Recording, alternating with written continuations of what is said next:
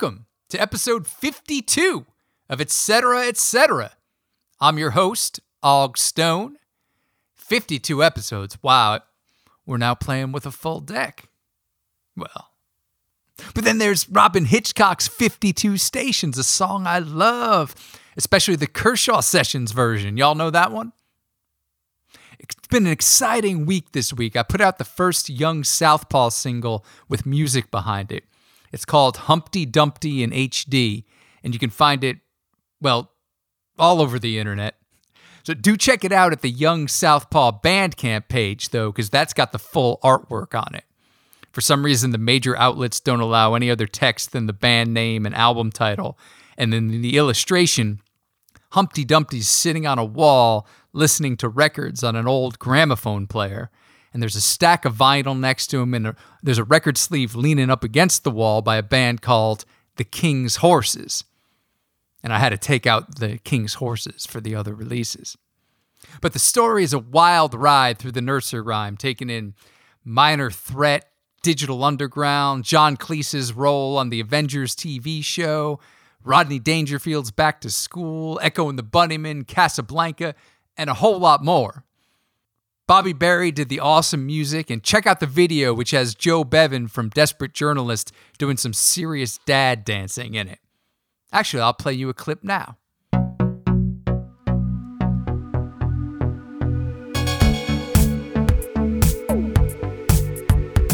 So yeah, who is this cat, Humpty Dumpty?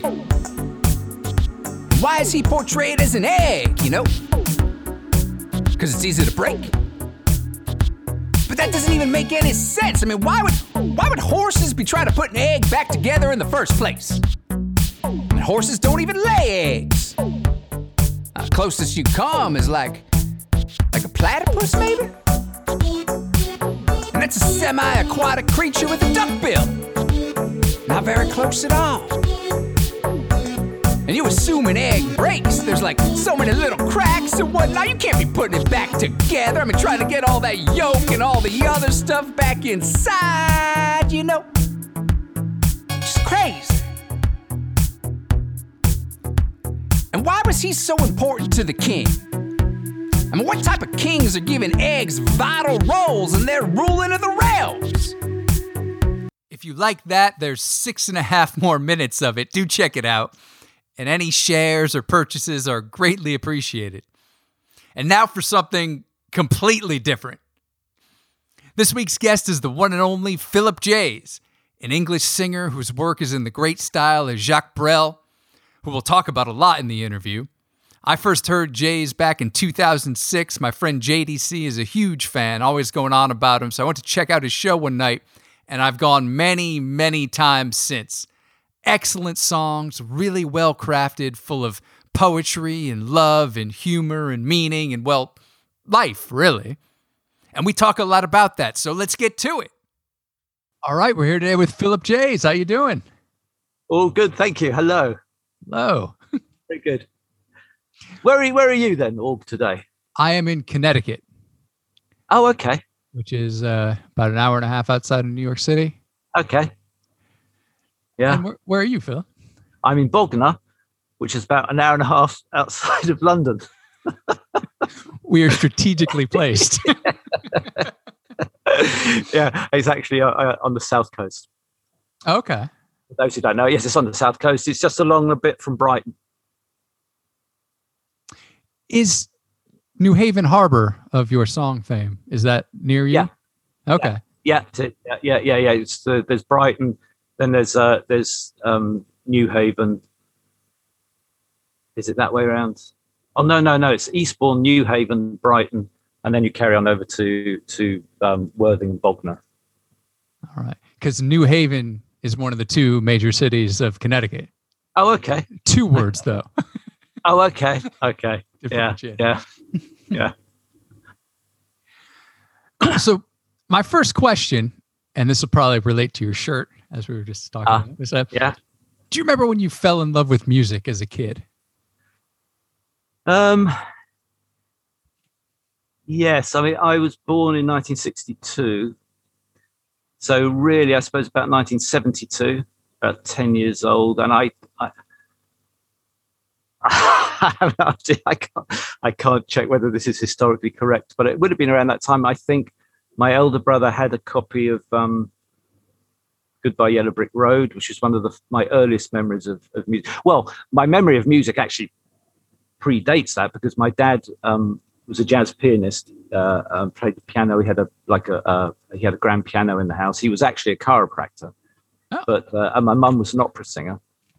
Really? So there was always music in the house. I remember as a kid hearing my mum practicing her scales at the piano, and my dad playing. So the music in the house was always classical and jazz. So that's why those are my earliest memories of music. But music that I sort of chose to listen to, if you like. As I said, 10 years old in 1972, that's when I started listening to pop music. And so that was obviously fairly classic, leading into the glam rock era. So the first single I bought was Leader of the Gang by Gary Glitter. Not very PC now, but I loved it. And the first album I bought was Aladdin Sane, the David Bowie.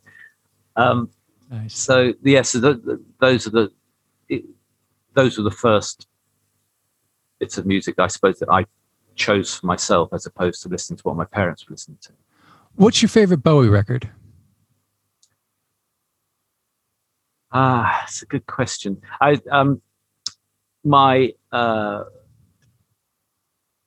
Because as you know, I went to France in 1980 when I was 18, discovered Jacques Brel. That was really like, when I discovered Brel, to me, he was so much better than everybody else. I mean, to me at that time, it was like nothing else I'd heard or nothing else that I'd seen. And so that is like a cutoff point for me. So everything that Bowie did after that, some of it I've never even heard. So the Bowie albums that I like and that I have still range from Space Oddity through and Heroes. My favorite, Aladdin Sane has an awful lot of childhood memories. That's I say it's the first one that I bought. But I like Diamond Dogs as well, very much. But all of these things are very much rooted in nostalgia. Oh, all right. Yeah, just because, as I say, like, he's a difficult one for me, Bowie, because I love his stuff and I loved him as a kid. But I always had, well, not always, but once I discovered Brel and the quality of songwriting and sort of narrative songwriting, you know what I mean? Songs that you can understand, if you like. And then I never understood Bowie's songs. I think the thing that Bowie had was that there were certain phrases in a song that you pick up on. You know what I mean? I don't know if that's how it works for you, but there are certain little lines that you sort of relate to. And I think he was very good at that. And I think he was a brilliant musician. I think he was a great composer, actually. Like the finding great tunes for songs. I think that was something that he always did. But the only thing that sort of makes me step back from him a bit is the whole lyrical thing. So, as I say, all the stuff pre-1980, that stuff still has the nostalgia for me, and that's why I like it, and that's why I listen to it. But anything after 1980, I have listened to bits of it, and some of it's interesting, but it's not really for me, much as I admire. What do you think of his Brel covers? Well, funnily enough, I was hearing Amsterdam as a teenager before I went to France, and that's how I discovered Jacques Brel, because I was living in Arles in south of France, and I'd met these people, and now I didn't realize it at the time, but probably chronologically it would fit in that these friends, these two young couples that I'd met, that the two blokes were talking about Brel and Amsterdam. and it probably would have been in October, and he died on October the 9th, and that was 1980, so that was just 2 years after he died. So they were probably talking about him because it was the anniversary of his death. And I just picked up on them talking about a song called Amsterdam. And I was all proud and English, go, oh, yes, Amsterdam, David Bowie. And they sort of looked at me and went, no, Jacques Brel. And I went, what? And that was the first time I'd heard the name Jacques Brel. And that is really, that was the thing that really changed my life in a way, just a little bit at that point. And I started listening out for this Jacques Brel bloke. And then probably a year later, I was going out with a girl, and I was at her parents' house. And again, it must have been the anniversary of his death, exactly a year later, October the 9th. And they were watching some sort of variety show. And they played the clip, the famous clip of Brel singing Amsterdam at Olympia. And obviously I'd heard a few of his songs by then, but I'd never actually seen him sing. And when I saw him do that, that's the precise moment where I thought, I want to do that.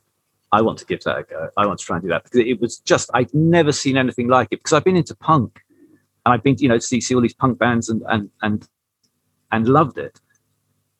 But to me, up to that point, however stupid it sounds now, the way that you would be powerful on the stage would be to, shout as loud as you could into a microphone while somebody was playing guitar as fast as they could behind them, that sort of thing. And here was a bloke standing in a suit and a tie, singing to a fucking accordion and an orchestra. And it was still the most powerful thing I had ever seen. It just absolutely blew me away.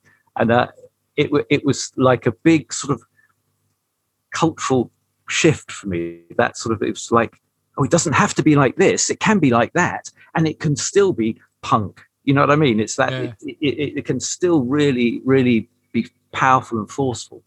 And so in a way, well, not in a way, quite directly, Bowie introduced me to that, but I didn't know it at the time. So you were around 20 years old when you saw him? When Brel was dead by the time the clip. So when I saw the clip, I was that would be 1981, so I was 19. And had you done music before this, or was that? No, and that was it. Yeah. I mean, I had during the punk thing, I had bought an electric guitar and could pick out literally 2 or 3 chords. Never carried on with it. Never sung. And when I came back from France in 1983, on my 21st birthday, I said to my mum, who I said was an opera singer, I said, could you teach me to sing? And she said, probably not, but we'll try, because I have 2 brothers and they both sing very well. But I was the one who, as a child, when I wasn't getting my own way, would sing to my mother, and she found it so offensive that she would cave in because it was so awful. So anyway, I said to her, could you teach me to sing? And she said, we'll try. And she did it. It was absolutely fantastic to have lessons on tap for free whenever you want them. Absolutely brilliant. And I went to Argos and bought the cheapest guitar I could find, which was a classical, nylon string. 18 quid it cost me, just to see. I didn't want to spend a load of money on a guitar if I was never going to play it properly or anything. So I bought the cheapest guitar I could find just to see whether I could learn to play it. And I bought a Teach Yourself guitar book and just learned chords. And that's where I started. And then, all of my writing really was sort of just trying to be Jacques Brel. And that's, where it came from.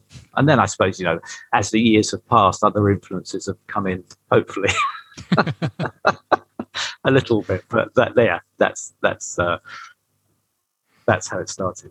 Did your mother know Brel? No. Oh, okay. No, and she was more rooted in the opera world. Yeah. I don't want to take it too much away from music, but your dad was a chiropractor? Yeah.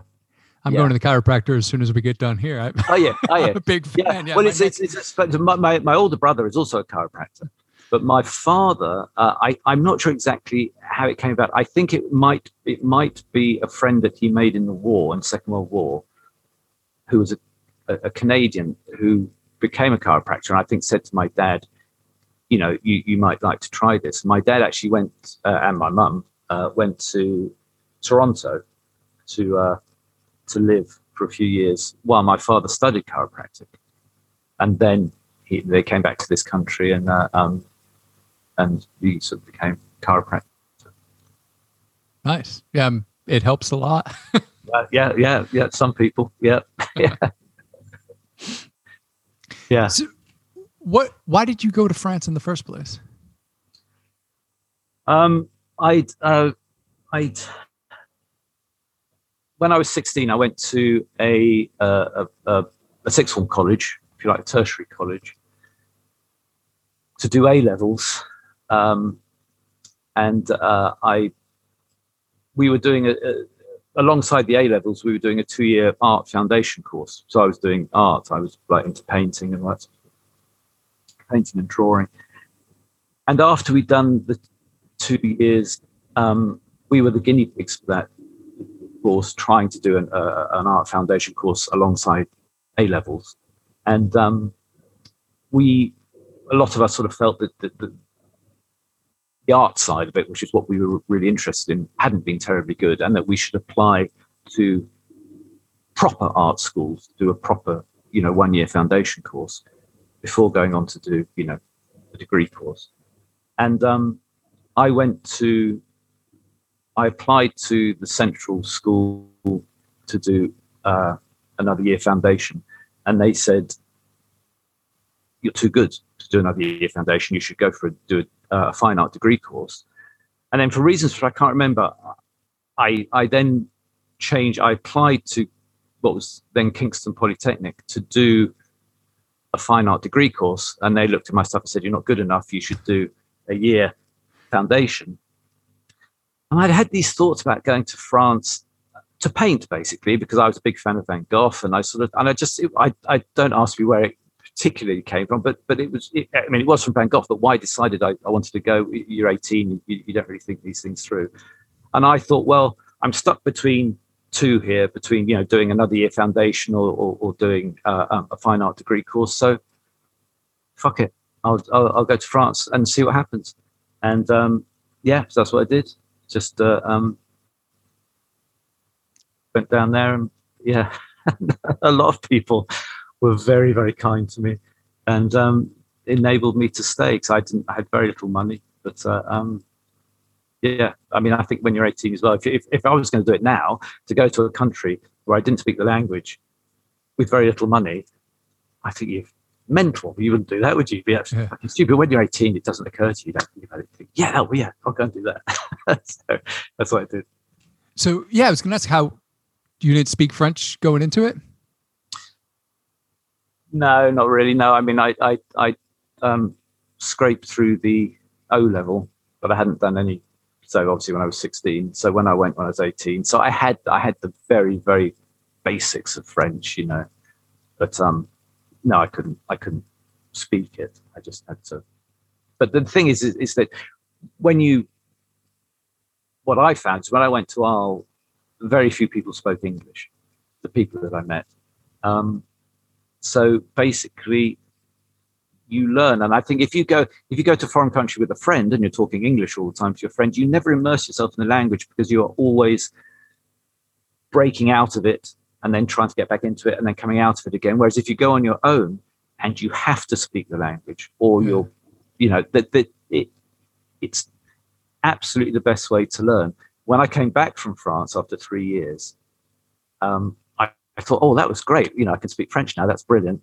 I'd love to learn Italian. So I bought myself Teach Yourself Italian.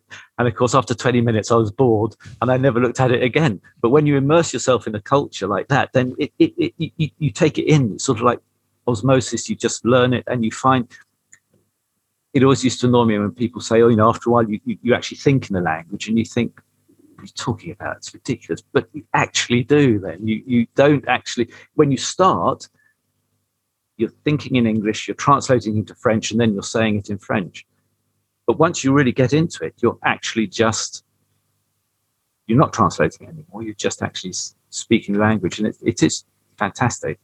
But it's even better when you don't feel like you've had to do any work to do it. Yeah. Yeah. So when you first heard Brel, was your French good enough to understand? No. Well, when I first, no, because that would have been October. I got there in August. I'd only been there a few months. So I sort of, because I knew Amsterdam in English, I could sort of like fake it. pop it.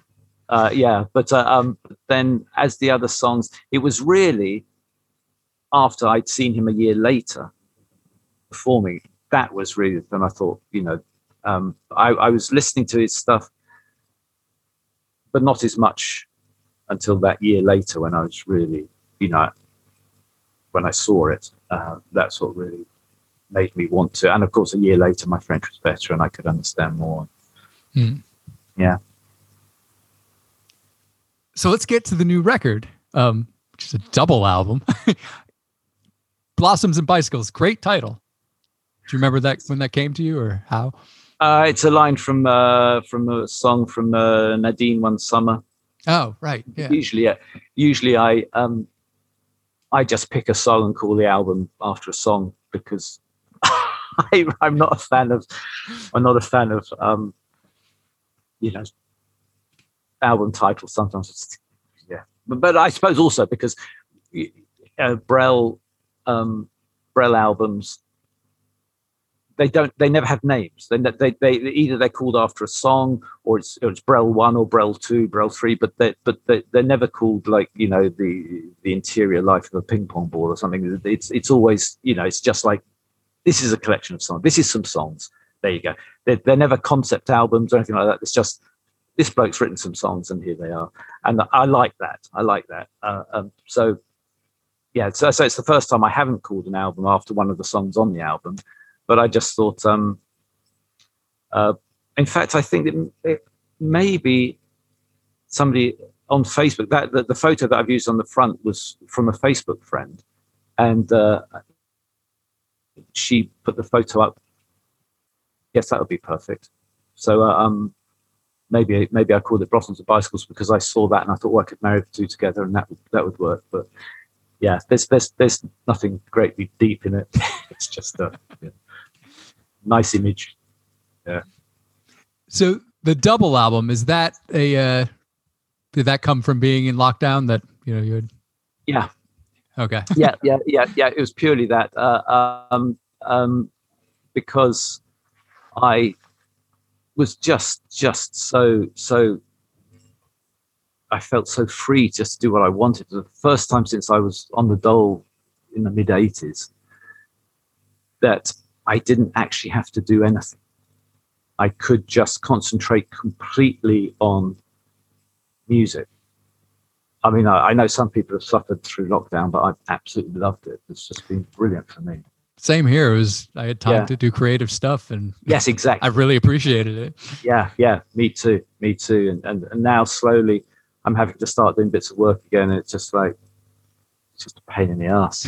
It's just like I do wish that they would bring in this universal income, just give you a basic amount of money just to survive on. Because I think, as I say, in the 80s when I was on the dole, you'd go and sign on and they'd say, have you done any work in the last 2 weeks? And you'd say, no, I haven't. And they'd say, okay, sign here. You sign there, they send you the money. And that's it. It's as simple as that. And so there was never any sort of interrogation. Well, what have you done to try and find work? Whereas for kids these days, for creative kids these days, to be able to say, you know what, I'm concentrating on being creative. Like, we don't care about that.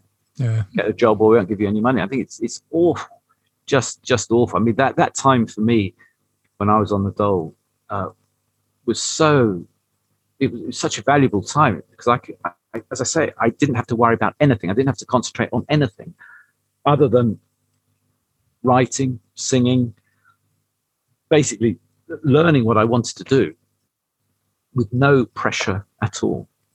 It was great. and I do find it very difficult to understand how creative kids today. But they say that suicide rate amongst young people has gone up, and I'm not surprised. I mean, it's just awful. People who human beings who want to express themselves, basically say, well, yeah, you can if you have time in the evening, but other than that, you can't. Yeah, when you're tired after a full day. Yeah, exactly. Yeah. I mean, it's just horrible. So so basically, the album was just messing about, and some of the songs were partially written. Some of them weren't written at all. Some of them are repeats from other albums that I wanted to re-record.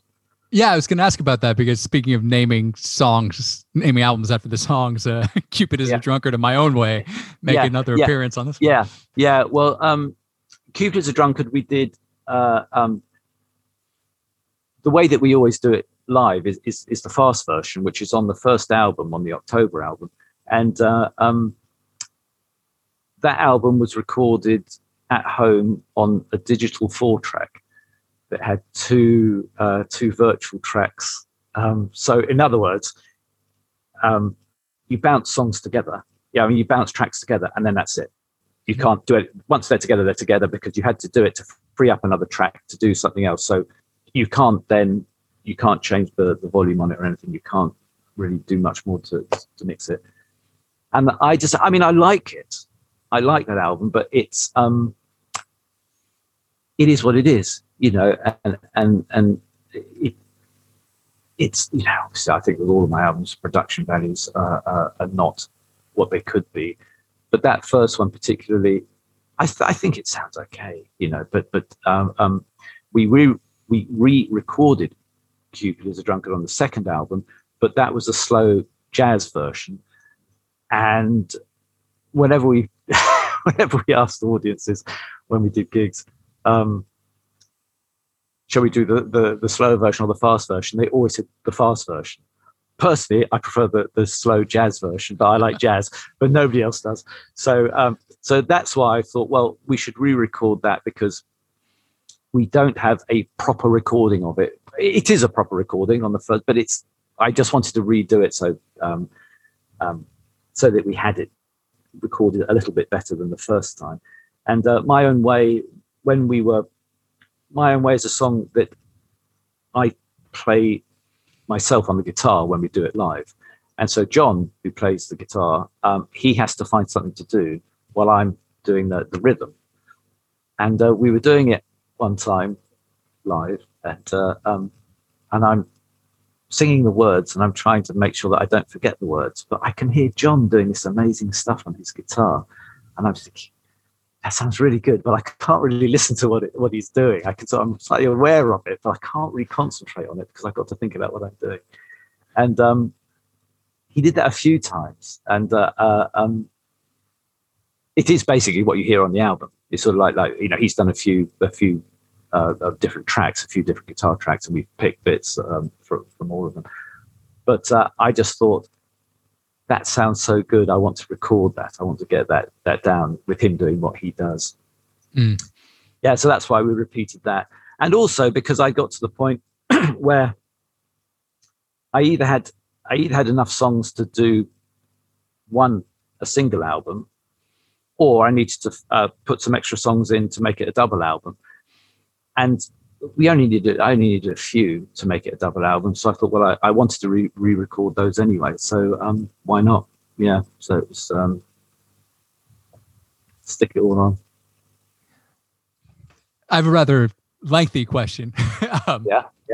But relating to Cupid is a Drunkard. And we were talking about Brel, which Ed is at the Ritz is one of my favorite songs. It's really funny. And there's a lot of humor in your songs. And then there's songs which are really romantic. I think Racing Days is probably my favorite song of yours. Okay. And then Cupid is a Drunkard, it's humorous when dealing with romance. I remember one of the first times I saw you introduced it with, this one's for anyone who's thinking of getting married. Don't.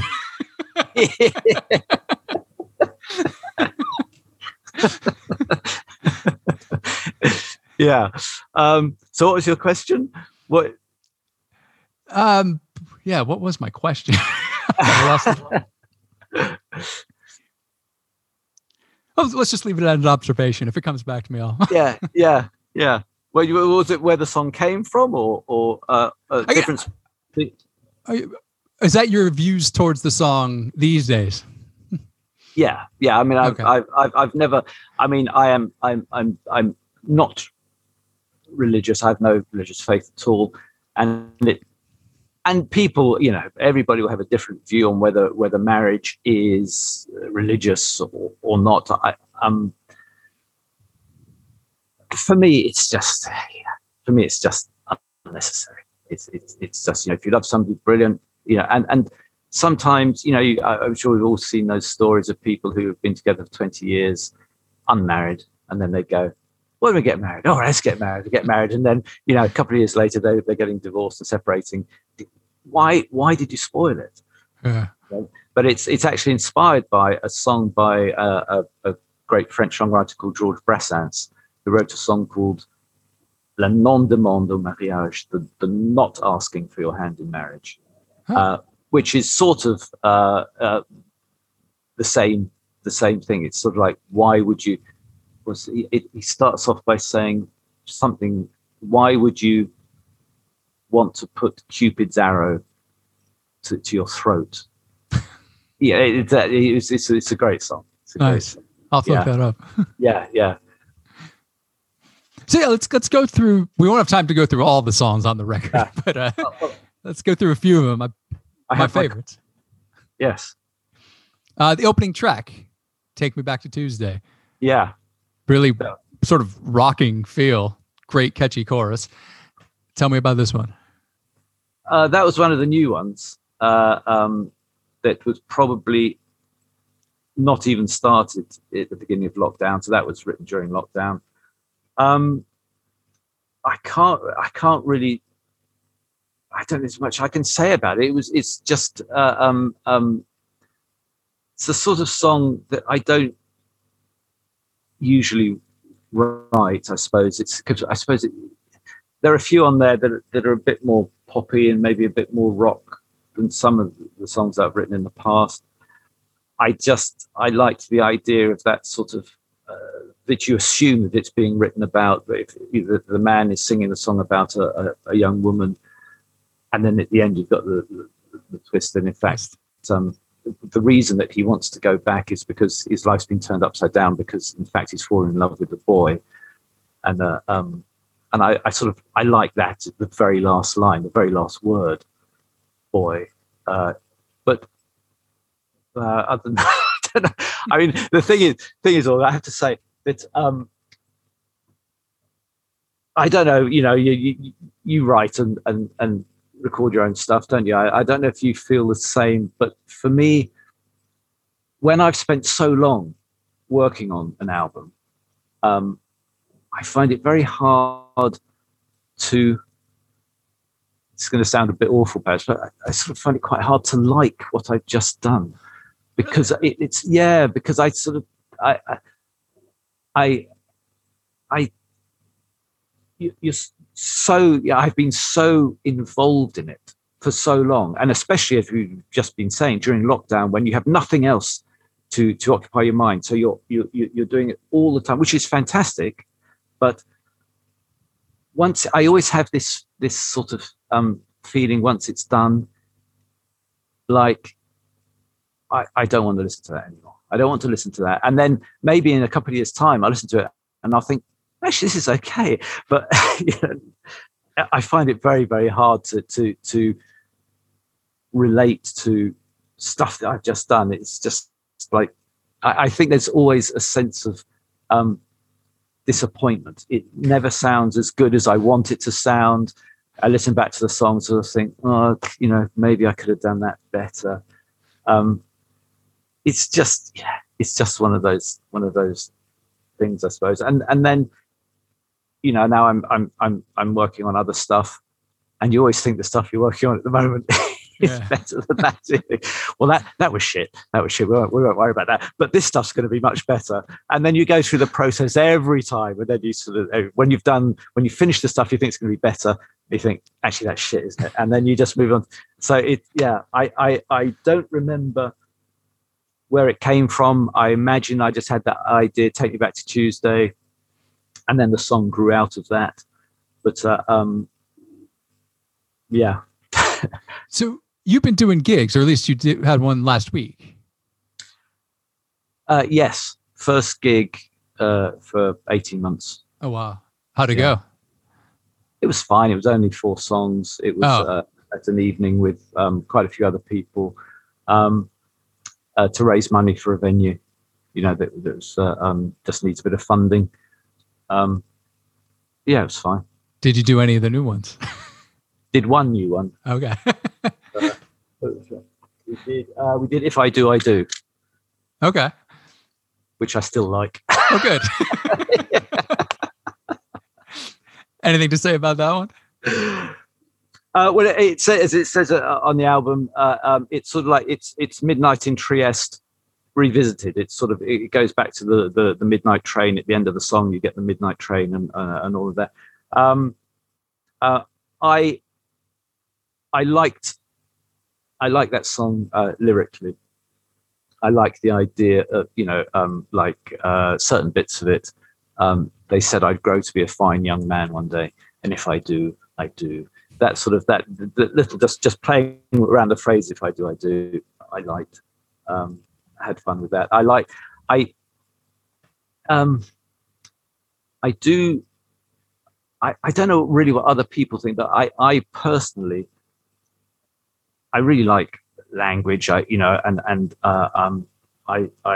obviously write songs far too many words just to go on forever, but I do like language, and I like the language in that song. And I think sometimes songs, if you like Cupid is a Drunkard, they're songs that say something and they lay it out, hopefully in an entertaining way, but this, and there's the song. But then there are other songs which are more poetic,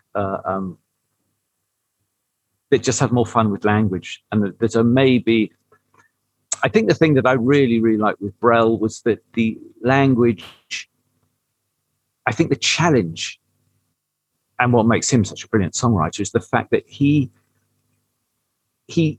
understand what he's saying to you, but he keeps it, the language is interesting. You don't like for instance with Bowie, sometimes you're thinking, I don't actually know what's going on in this song. I can like it, but I don't really understand what's going on. And I think that the challenge is to make sure that I want people to know what's going on in the song, but I want it to be, instead of, like man goes into a pub, has a pint of lager and leaves, that you say it in a poetic way so that people can listen to it, hopefully, again and again without getting too bored. So the idea is to try and say what you're saying in a language that inspires people, makes them want to listen to it again. But I don't really like songs that are just too opaque. I saw a thing on TV here, Seal, the singer Seal. Yeah. Yeah, he had his first big hit was something about a rose. I can't remember the name of the rose or something like that. Is that it? Yeah. Yeah. And he was on this program, and they said, lovely to see you, blah, blah, blah. Now we're all dying to know, what's that song about? And he said, I don't know. He said, I just wrote, and I thought, well, that sounds good, and I just sung it, and I thought, that's great, it's fine, it's made you a lot of money and everything, but for me, I think, no, you can't do that. You can't just go, I don't know, that's not fair. And I want to, if you're going to write a song which is very opaque, and in a way, like so when after Bowie died, and then I started seeing, I'd never really thought about wondering what the hell he's on about, but that actually after he died, I started finding sites where they were actually talking through what the song was, where it came from, why he wrote it, and if he'd ever spoken about any particular song and why he wrote it. And I thought, okay, well, that's sort of, now that I know that so many of his songs were written about dystopian future societies. So a song like Drive-In Saturday, which is one of my favorite songs when I was a kid. So, well, okay. Well, now I can sort of see, but I still struggle with that in a way personally. You know what I mean? That's just from a personal creative point of view. I'm very anal. I'm very pedantic, and I want to be able to say to people, yes, this was written because of this, and that was written because of that, and that's what it means, and not yeah. It seems that's where the money is, though. I mean, yes, absolutely. Yeah, absolutely. Yeah, that is absolutely right. I've wondered about this a lot. Like, how many song lyrics, what percentage of song lyrics, actually mean anything or are any good? Like, it's a pretty low percentage, I would say. Like, people don't really seem to care about lyrics, and some of them are. Yeah, I mean, I absolutely agree with you. I mean, there's that. I never forget the woman's name. She wrote the song, but the famous lines are, hang on, let me get this right. I hope I don't see a ghost. It's the thing that I fear most. I'd rather have a piece of toast. Okay, now that, I think that song actually went to number one. And so when you hear, I mean, you can Google that, so like ghost, most toast, whatever, and I'm sure it'll tell you what the song is. But when you see that, actually, it's sort of funny, but in a way it's also depressing, because then you do think, what's the point? Yeah. Nobody cares. Nobody cares that, well, but there I'm wrong, you see. It's not that nobody cares. Some people care very much. Some people, and that's why some people gravitate towards certain more singer-songwriter types rather than pop music or songs like She Sells Sanctuary, you know, is it The Cult? Yeah. Well, you don't, I have no idea what the song's about. I can't understand a blind word the bloke says. It's got a great tune. It's great riff. Yeah, exactly. It's got that sort of energy to it. But you just think people don't care. You know, it's just like, whatever, we don't care. And it's very interesting. I don't know if you saw it. It was on BBC 4. A documentary called Je t'aime, History of French Chanson. No, I would love to see that.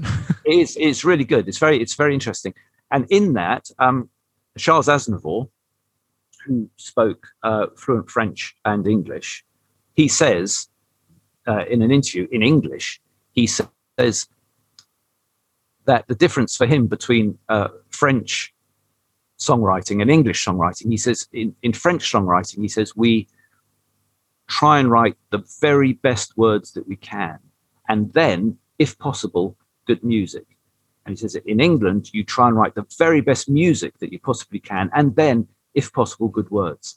And I think it's not true in every case, but I think that as a sort of an overall thing, that it probably is about that sort of thing. It's far more important to us to have the tune, to have the riff, to have that sort of something, and then the words secondary. And but as I say, thankfully that isn't true for every consumer of music. You know, Yeah. it's like there are people who, and it's funny. My younger brother Pete always said to me, he said, you should go to America. He said, because Americans with a history of country music, for example, listen to words far more than we do in this country. I don't know if that's true or not. I don't know what you think about that. I've never thought about it before. And I mean, I've lived in both countries, so yeah. I mean, you know, we have appallingly bad lyrics too, but we do have some good ones. I mean, yeah. But you know, I suppose like the equivalent of country music in America is folk, maybe in this country, and you know, a lot of folk songs do tell stories or do have points to make. So, speaking of story songs in America, have you been to the States? I was going to ask you that about with outside of Valentine's, Nashville. Yeah, and Perry County, you know, my song Perry County, that was written. I went to Nashville with my mate Jeff. That was 2004, I think, because I have friends who were living in Nashville at the time, and so we hung out in Nashville, and we went to Memphis. Spent a night in Memphis, and then I think a night in New Orleans, but that's my only experience of America. Oh, wow. I lived in Nashville in 2018. And Okay. the first time I ever did comedy, I drove out to Memphis from Nashville to do it. But I mean, I'm a huge Elvis fan. So like, All right. it was like a Yeah. pilgrimage sort of thing. Yeah, And it was yeah. really, well, what did you think of Memphis?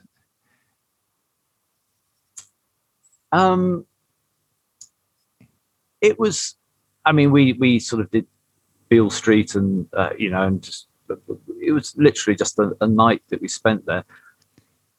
I suppose that the thing that I felt actually, it's difficult because you know that America is a vast country before you get there. But when you actually get there, you think, actually, it's even more vast than you comprehend just by looking at it on a map. Yeah. And I assume that, I've heard people say that the different parts of America are so different from each other because it is such a vast country. But I don't know. It's not just about Memphis, but certainly about Nashville and Memphis. And I mean, I suppose New Orleans is slightly different because it has more of that history, in the French Quarter, and the buildings are slightly different. But I just found it quite cold and sort of functional. The buildings and everything. It's just different. I'm not trying to say it's better or worse, but it's just different. And I think I don't really know what I mean when I say that I feel more European. But I, traveling in Europe, I feel more at home than I did in America. I just thought you can understand when you actually go there why everybody has cars. Yeah. Jeff and I were staying at our friend's house, and she was living, I can't remember, it was Riverside. I don't know if you know it, Riverside. Anyway, residential area, and we because we didn't have it, we did hire a car to go to Memphis, but we didn't have a car at this point, and so we were walking from my friend's house to the supermarket, and when we walked out onto the road, there are no pavements, no sidewalks there, and so we think, well, this is weird. So we just walk on the road or just on the grass on people's front lawns sort of to get to the supermarket. And as we were walking along, this police car pulled up, and as it got close to us, it slowed right down, and the police were sort of like looking at us like this, and we were thinking, it's because we're not in a car, isn't it? That's why they're looking at us like, yeah, they're like, well, who are these two blokes just walking? They must be up in trouble. Like, yeah. And but then you realize, well, it is so massive. All the shops are so laid out. They're so far away from it. Obviously, and you understand as well that what's happened to American town centers is sort of happening over here now. That everything goes out to the mall outside of town or just slightly away from the town. So the town center dies. There's nothing there. I mean, the first time that we walked into Nashville town center, this was in January. So it was obviously, cool. Perhaps less populated it would have been anyway. The only other person that we saw not in a car was a bloke in army fatigues wearing a sombrero who was clearly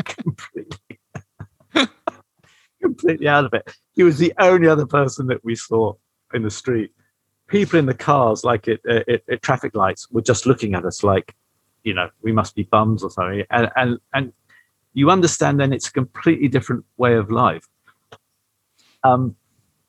It's just, I mean, we went out honky tonking. We went out to like some of the bars in downtown Nashville with our friends and with friends of theirs as well.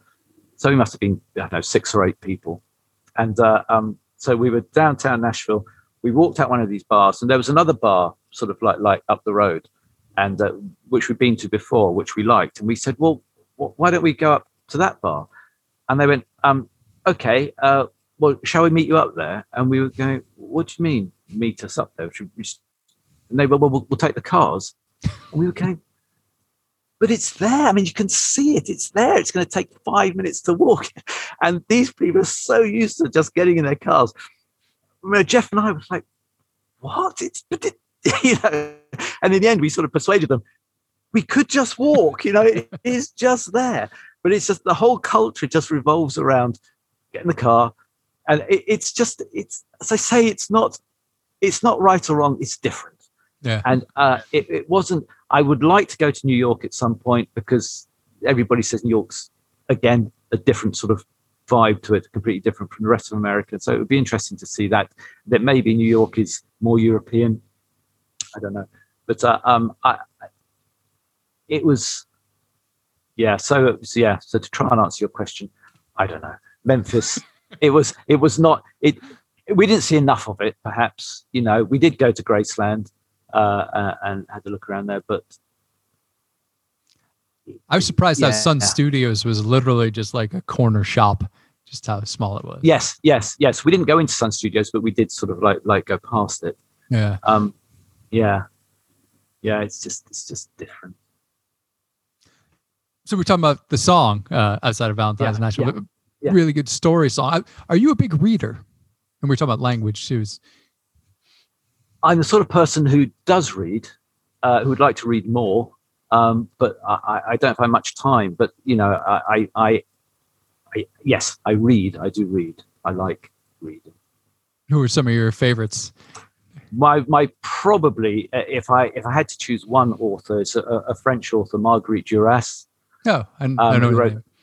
She wrote The Lover, which apparently they made into a film, which don't watch the film. They sort of said it's semi-pornographic, but the book, I think, is obviously it's translation. I've read it in English. Is I love her writing. She also wrote films, some film scripts. I'm not sure if she actually directed herself, but sometimes in her writing, when she's writing a novel, it's almost like directions for a film. So she'll say, we see the girl walk away, we lose sight of her behind the trees, then we see her again, and I really like that. I did a song called When the Sun Goes In, and there's a bit in that where I, as the narrator, about this particular character, we know nothing of his life. We don't know why this person is the way that he is. And the idea that you as a narrator don't have to explain everything. You can just report it. Just go, I don't know. You know, there's somebody walking over there, lost sight of them, there they are again. The way that she writes, I think The Lover was written in 1984. She's written some pretty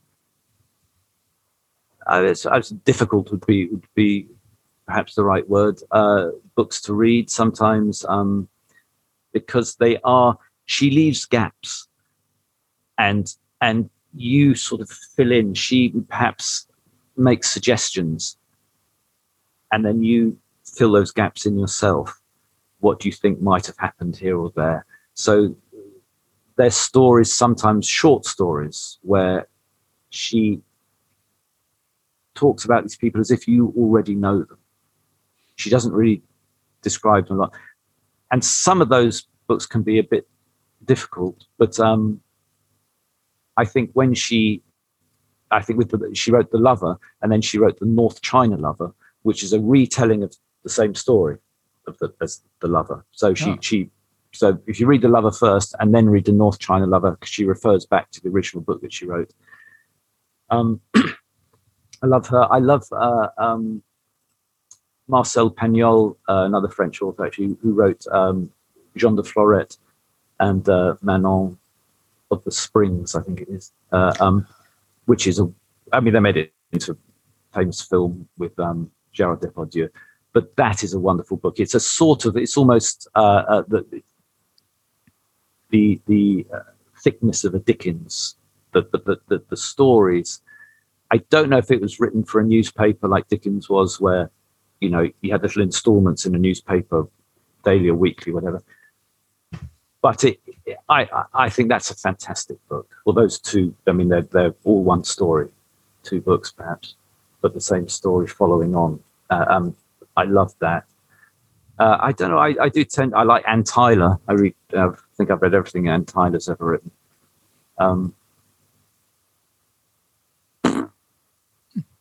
Yeah. When we first started talking about Bro, you're saying about telling a story and painting a picture. I wanted to get to my favorite song on your record, "Hey Sylvie." Okay, yeah. Sort of paints a lovely picture. Well, that's one of the sort of the poppiest. Yeah, I'm a big pop guy. Yeah. You'll notice I'll pick out all the major key ones. Yeah. Okay. Again, I can't really remember. Oh no, I do remember. I was because I was. I'm sat here in my little pod, my little sort of studio, recording studio, and up here next to me, I have all of my notebooks, which are all numbered, and I was flicking through them, trying to remember songs which I'd started writing and then forgotten. And I did have a song called "Hey Sylvie." And I thought, well, I like that. "Hey Sylvie" was just like a nice, I don't know, it's something I liked about it. And so I carried on writing it. It was nothing like it. The finished product is nothing like the way it started. And I mean,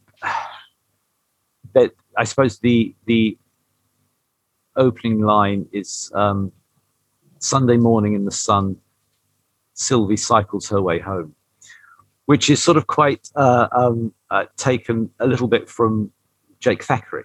So Jake Thackeray, the idea that she's cycling home on a Sunday morning suggests that she spent the night with somebody else. And Jake Thackeray often writes songs. Well, not often writes songs. He has written songs about sexually liberated women. The Widow of Bridlington, for instance, and Country Girl. She goes out to the local Saturday night dance, finds herself a boy, and then she shags him in the bushes, and then she's all happy next day. So it's that sort of that was the idea for the very beginning of the song. The idea that she's just happy living her own life and riding a bike. Yes, and no gods, no bastards. She's very free. Yeah, exactly. Yeah, but it doesn't come from anybody in particular. It was just like an idea. Okay. Yeah, Sylvia is one of my favorite names. It's a very good pop name. Yeah. That's a good start. If you like the name, it's a good start to liking the song. Yeah. And Fire on the Clapham Road. In the 80s, when I was on the dole, my younger brother Pete and I lived in a squat on Clapham Road in Stockwell, South London. And it actually says in the song "line of squats." So in my head, that's it. I could sort of see that in my head where it was. It's just the idea of in the song, I'm with a woman in the squat or in the flat, wherever in the house, and there's a fire, and just the idea, the juxtaposition of the fire in our lives and then the actual fire, and that it's a good chord change underneath the title in the chorus. I can't minor 4 maybe. The mistake that I make is I don't always write them down, and sometimes I go back through songs thinking, what did I do there? I can't remember what it is, and trying to, especially with songs which I haven't developed any further. I've just done like a version of a song, and I've recorded it, and I've just put it somewhere, and then I haven't actually written the chords down anyway, and then I have to listen back to it and try and work out what the chords are.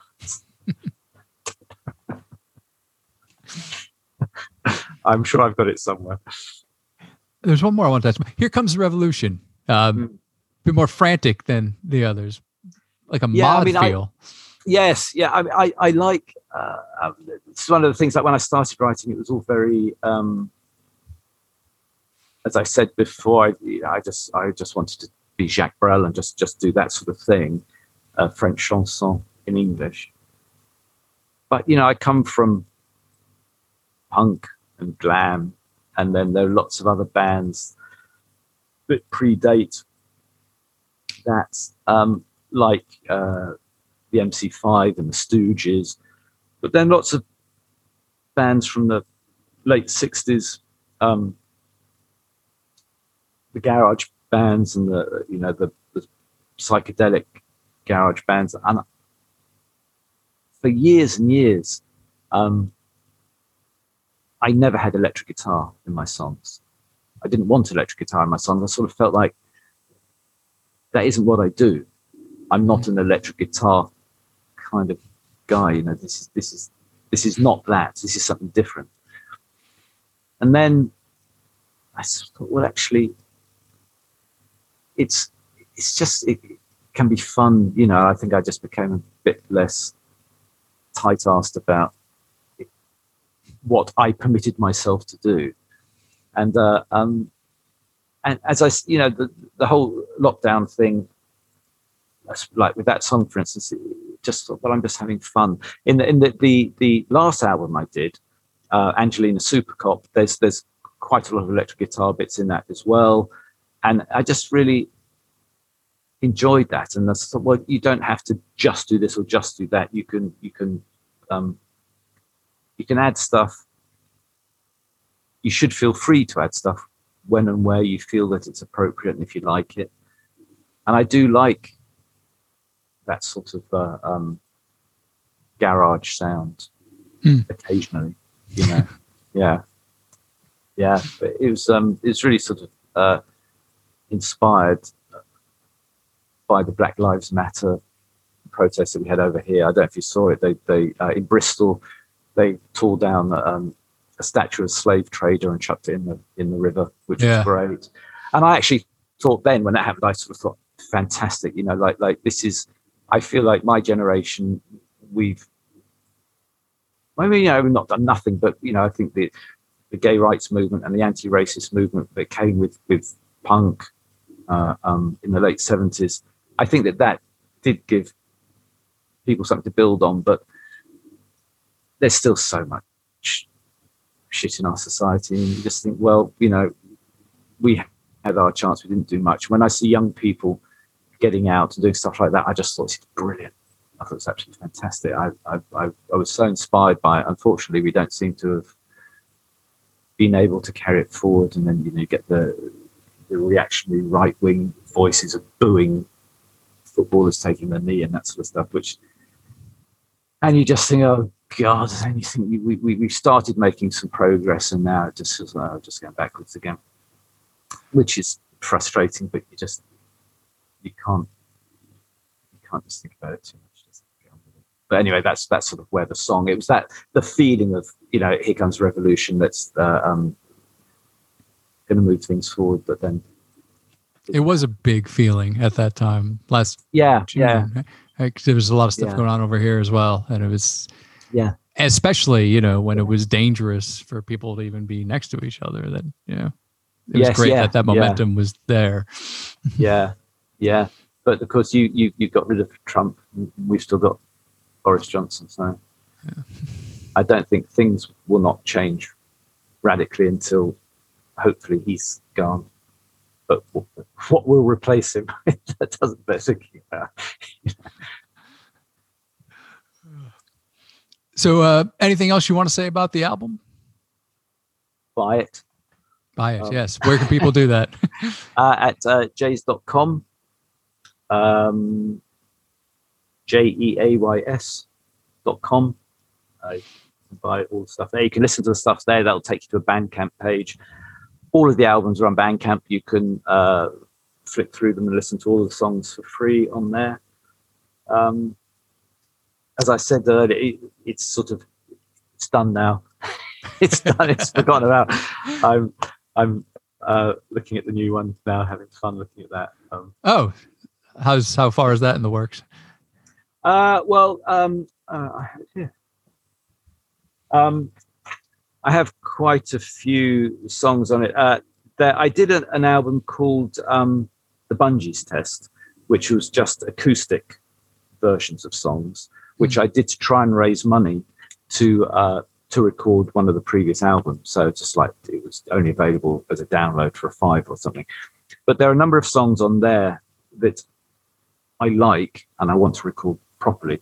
As I said, that they were just done vocal and acoustic guitar.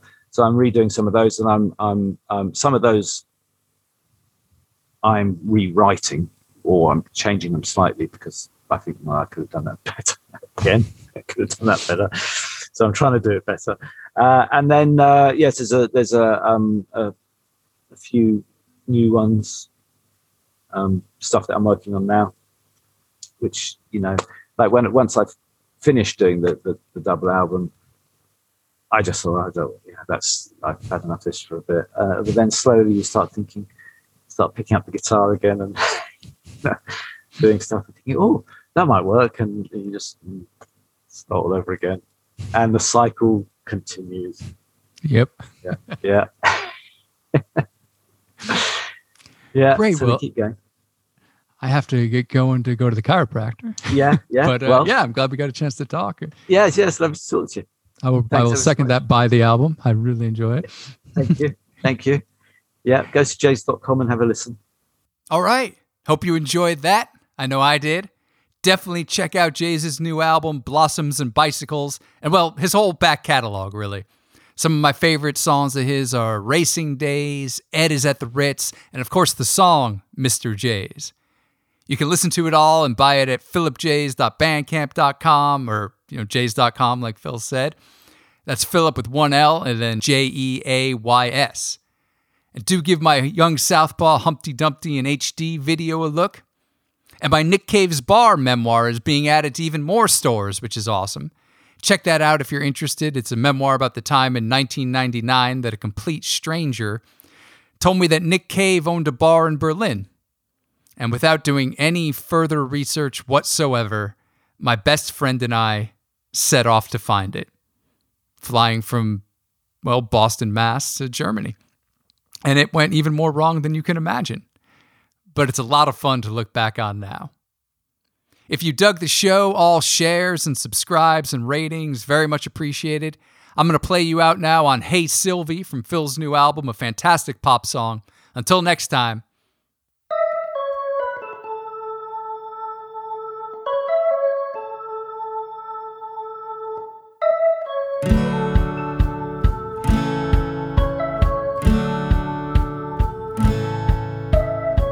Sunday morning in the sun, Sylvie cycles her way home, smiling softly to herself. No God nor master, the gods themselves would surely blush to see the wind pick up her dress. On her one tattoo that says ni Dieu ni maître, no God, no master. Just another perfect day. She rides on into the sun. The flowers turn their heads as one, and they seem to say, take your pleasures where you can.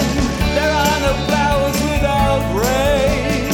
The boys all long to know her name, and some of the girls, and most of the boys. And she sings na na na na na na na na na na na na na na na na na underneath the arches. Hey Sylvie, where you going to? I love your crazy shoes all the way from Hong Kong. Hey Sylvie, hey Sylvie, hey Sylvie.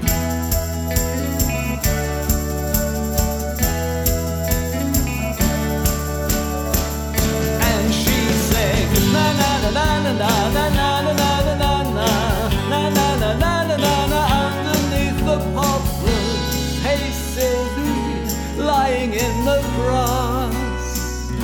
I watch you riding past on your lucky cycle.